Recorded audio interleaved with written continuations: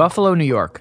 To the outsider, it may seem like a typical Rust Belt town, a city that may seem to have its best days behind it. But at the heart of Buffalo is a college, filled with young people, digital technology, even an artificial intelligence research center, all powered by a vibrant bloodstream of data. These new data sources are not only revitalizing Buffalo, they may provide a beacon of hope for American cities everywhere. That's today on The Q Factor.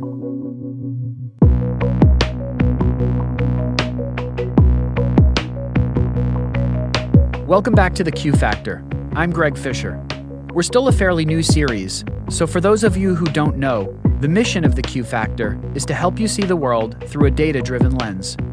Data is revolutionizing just about every corner of our world, and I believe that the more you know about what's happening inside the black box of quantitative thinking, the smarter choices you will be able to make with your money, your time, your loved ones, and your life.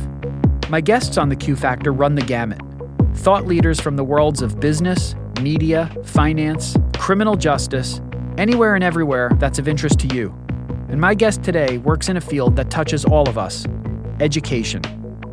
Dr. Satish Tripathi is a renowned data and computer scientist and the president of the State University of New York at Buffalo, which I'll refer to as UB during our conversation. I'll admit right up front that I have a personal tie to UB. I graduated from their School of Management in 1992. I'm on the Dean's Advisory Council, and I'm on the Board of Trustees for the university's foundation and endowment. But I've asked President Tripathi onto the Q Factor not because of my personal connection, but because his data-driven work is having a significant impact on UB, as well as the entire region of Western New York that the university serves. Dr. Tripathi is using data in the best possible way to help transform a regionally focused college into a global digital research center, and to help a new generation of young people enter a rapidly changing world armed with a versatile quantitative skill set. Here's our conversation.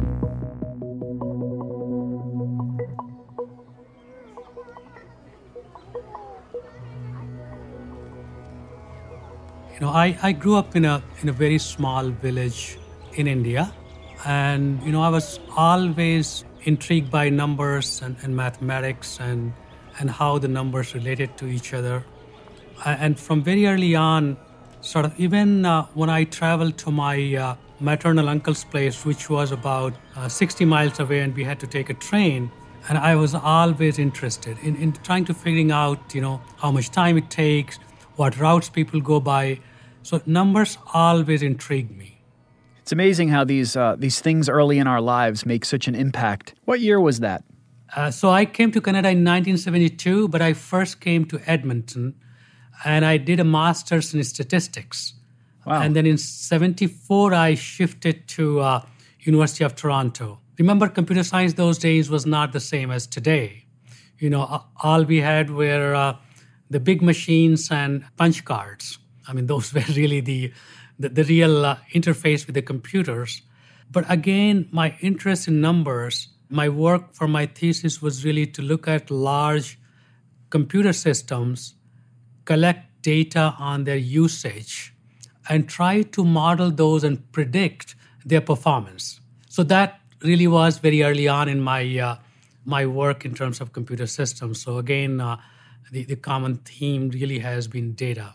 It's fascinating. I think about your journey, a small village in India where you're born. Right. The early 1970s, somehow getting interested in computers and data science at a very early time and an early age, traveling all the way here to the West and, Canada, then eventually the U.S., and getting involved in all this, it's remarkable. You were a computer science professor at Maryland and UC Riverside. Then you come to UB in 2004, which I was thinking about 2004. Coincidentally, that's the year that this little company called Facebook launched. That's true, although I didn't become a member for a long time. Yeah, I fought that for a while also. I was talking about the year I started my firm, Gerstein Fisher. It was 1992. I think it was like a year or two later, the first text message got sent. Right. It's just hard to put these things into perspective. But so it's 2004. Facebook's created. This data revolution is starting, and you arrive in Western New York. You talked about some of these initiatives at UB, but tell us a little bit more about the maybe some of the challenges at that point in Western New York. I think a lot of people that are listening across the country to our show today, when you think of Western New York, you might be thinking of an area that's, what used to produce steel or flour. I don't know that people necessarily think of Western New York as being on the cutting edge of technology. Tell us a little bit about that region when you first got there versus where we are today. So Western New York, has a great history, actually. Buffalo was one of the richest city 100 years ago. And as you mentioned, very industrial city. It went through a lot of changes with Erie Canal and then Erie Canal getting sort of obsolete and then the industrialization change as well. And so it went through really down period. But innovation was always here. If you think about pacemaker, think about Gregg, who was also faculty member at UB. The pacemaker was there, but to implant that, you needed to create batteries which could be implanted. And Gregg was one who really invented that here in Buffalo. That's amazing. While he was here. So think about the wipers on your cars. They were invented here. And I can go on and on with multiple inventions that happened in Buffalo. But overall, the whole region, and actually the whole Rust Belt, if you think about it, was really going through a down period. Think about the number of job losses in 1981 when the steel mill closes, 20,000, 40,000 in a day. And that was devastating for the economy of Western New York.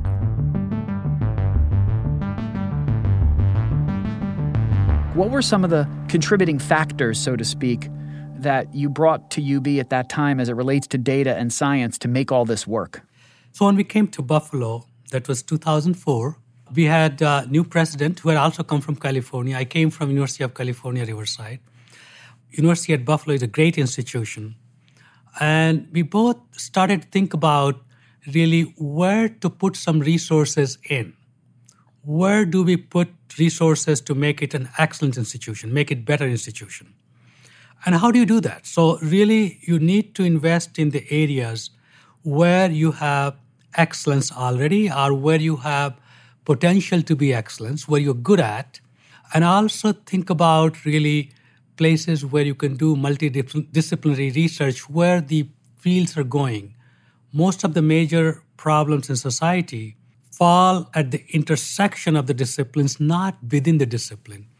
So we had a very robust strategic planning process we call UB 2020, and we had a sort of a faculty involvement to look at where we're good at. It took about a year and a half, and we sort of decided which areas to invest in, what kind of changes to make, whether the changes were really in curriculum or the changes were in the investment in research infrastructure, whether the changes were really to be in terms of our impact in the community.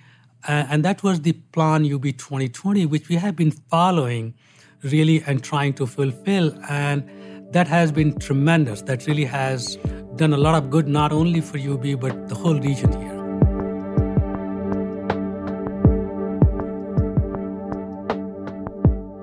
The objective in this conversation about data is, how do we across the world help students to succeed in school? How do we help them do better? And we were talking a little bit about, the data that's now available, and this conversation we had about looking back at data. We know, for example, that if a student fails the first two tests in a given course, it's maybe difficult for them to course correct, and we just sort of know that observing the data. How do you envision in the future that, universities might use this data to get in front of these problems and help students have better outcomes? If in the first semester, we did a lot of data analysis, and we found that if a student is failing in 2 courses in the first semester, very little chance that the student is going to succeed. And actually, they might, but the chances are very little. If we also found that if student is visiting library in the first 6 weeks, chances are they'll succeed. If they've never visited one, it's going to be hard for them to really do well.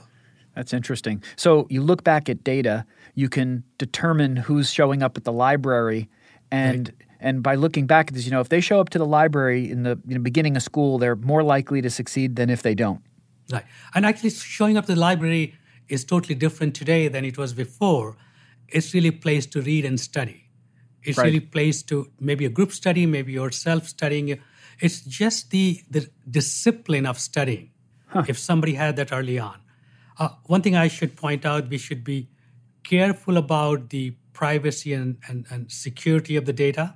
Yes. Because that's really something that we always have to be careful about. We can actually do things now. If the data on one campus is not enough, you can think about combining data from different universities. And there the idea is that you share each other's data, but it's encrypted data. But you can do computation without looking at somebody else's data. This homomorphic encryption exactly is really an amazing new tool. I think that it's a game changer in so many fields. Just to explain this a bit for our listeners, it's a new theme, so I don't even know that I'll do it justice. But basically the idea here is, imagine universities have a large quantity of data, but not just one university, multiple universities. Or you might think of it in healthcare, hospitals Right. that have data, multiple hospitals. Now, all of us that are doing research, the more data, the better. But there are privacy issues around who has access to this data. And then, of course, there are some incentive issues around who wants to share it. But this new homomorphic encryption process enables us to research data across multiple institutions, learn from all of that, but the data itself is anonymized in a way where we never really know what's going on, who it is, and it never really leaves the system. I saw somebody give an analogy about this. It was like, imagine putting your hands in a box with rubber gloves, and you could manipulate and massage the data inside the box, but then you have to take your hands out of the gloves, and the data never leaves the box. I think it's a good analogy. The technology initially was developed in the early 70s. Interesting. Not the technology, the theory. Theory was developed in the early 70s. But most of this, as I was saying before, is possible now because we have the computation power and the data storage power and sort of bringing these things together.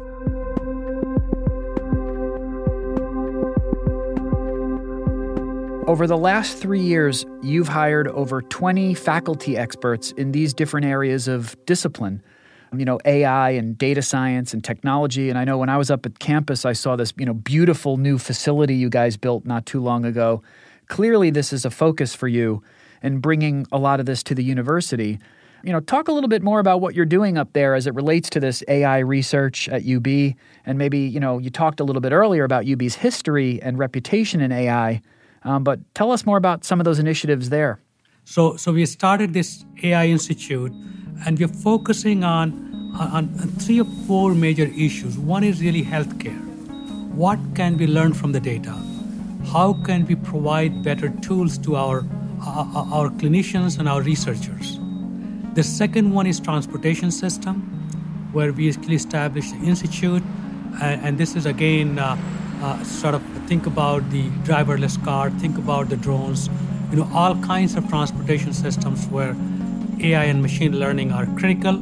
And the third one really is trying to understand the fundamentals in this machine learning process.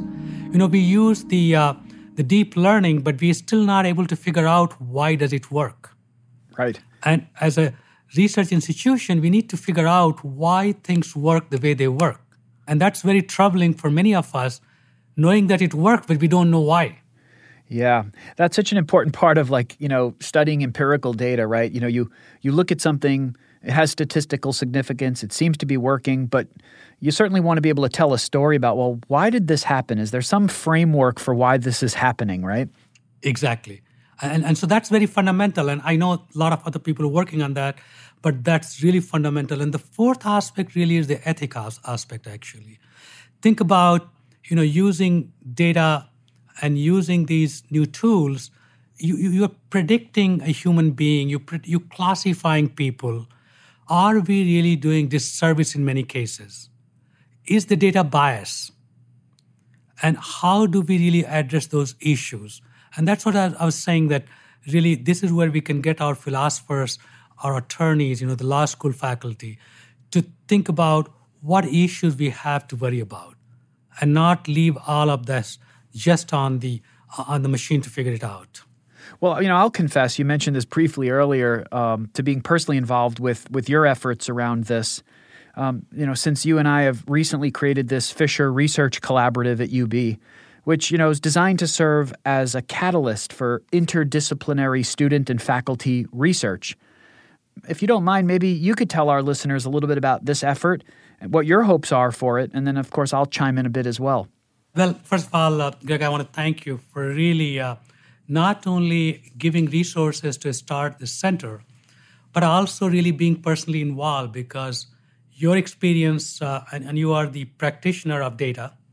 You sort of use the sort of large amount of data to really be a successful person in New York City. Thank you. So that background that you bring in, and with the faculty and students having access to this data, having hands-on access to the data, and being really mentored by people like you and the faculty that we have, I think that's an opportunity that they're not going to get anywhere. In fact, they probably won't get this opportunity when they graduate and go and work in a company, because they would be more concentrated on a given project. So this is really great for us. And I think we're going to create some of the best students who can go and start their own, because the kind of experience they're going to get with the data and with the machine and the environment that comes with it. So we're very excited about it. And I'm hoping that this will expand further. And as we go on and more of our students get access to this kind of environment. Well, thank you. I appreciate that. And I'm getting a lot out of it. Talking about data, I think it was Harvard that did a study about happiness. And they've been following people around for, 60 years or so. And they learned that one of the things that makes people the most happy is gratitude.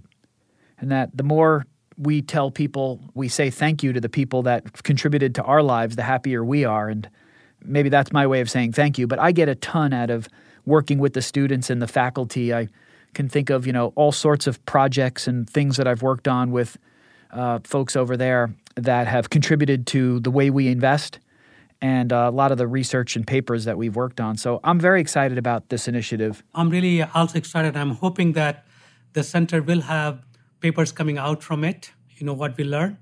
But I can't emphasize enough to say that we have faculty who are really good, but many of them have not done the work that you have done. The work that you have done and taken the risk in the market itself, and the kind of high insight that you get by doing that. It's not just the data. It's really, as we've talked about before, the human, right? And that involvement is very critical to us, even more than the involvement with respect to resources and the machines. So I want to thank you for that.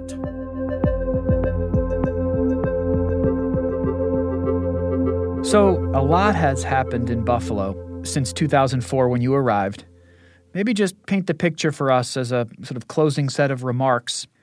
What does the city and its residents have to look forward to that they didn't have 15 years ago? The whole Western New York is a great place to live. It's probably one of the friendliest places to live. And it has everything you actually need in a big city. It has got professional sports.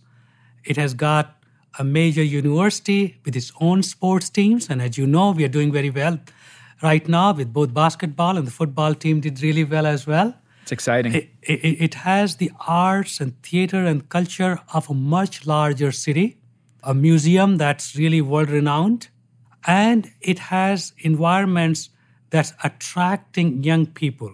A city to be vibrant, you need young people to live in that city. And if you look at what's going on now, if you look at Canal Side, if you look at the Buffalo Niagara Medical Campus, that's where we have our medical school right now.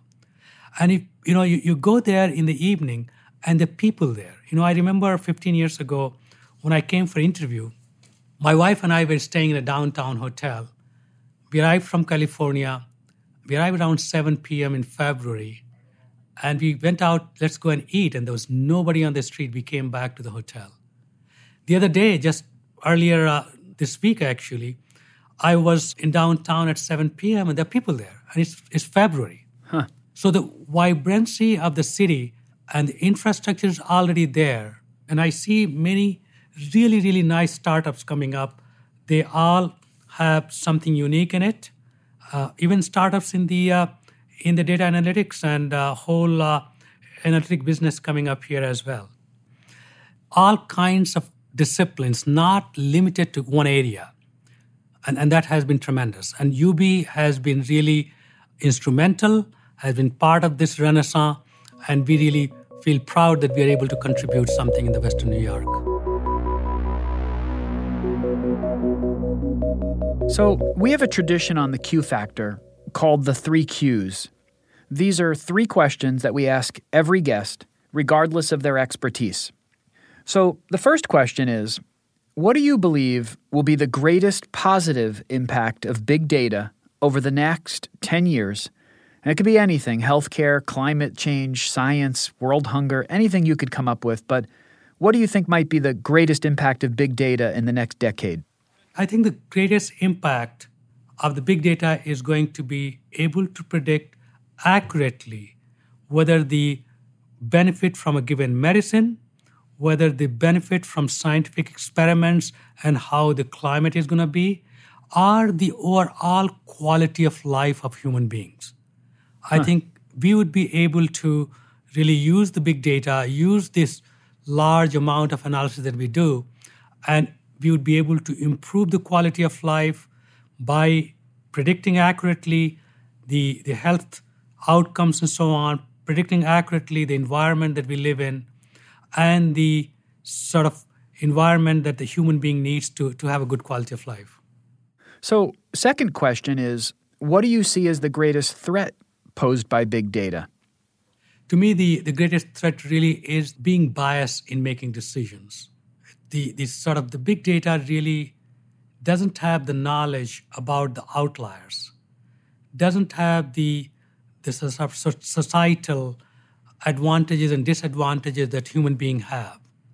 And till we are able to incorporate that, I think that's going to be really the greatest danger. Whether you think about profiling somebody, whether you think about a rare disease that's not counted in the analysis of the medicine, I think that's really going to be the greatest threat if we don't carefully consider those situations. And this is our third and last question.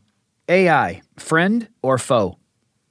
I think it depends on how we want to use it. To me, if AI is used with humans in the middle, then I think it's going to be a friend. But if it's used without any regard to the human being, it could be an enemy. But it really all depends on how we use it.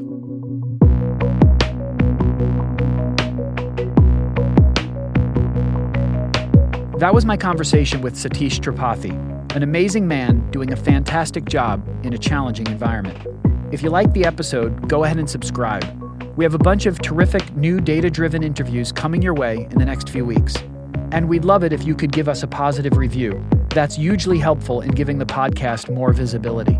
Thanks again for listening. I'm Gregg Fisher. See you next time on The Q Factor.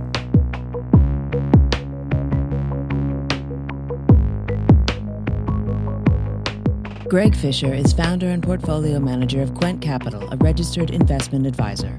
Economic and market views and forecasts stated by Mr. Fisher or Quant Capital are current as of the date of this podcast and are subject to change without notice. This presentation is not intended to be a solicitation of any kind. It is for general informational purposes only. Past performance does not guarantee future results. The views of the guests that appear on the Q Factor are their own and may not reflect the views of Mr. Fisher or Quant Capital.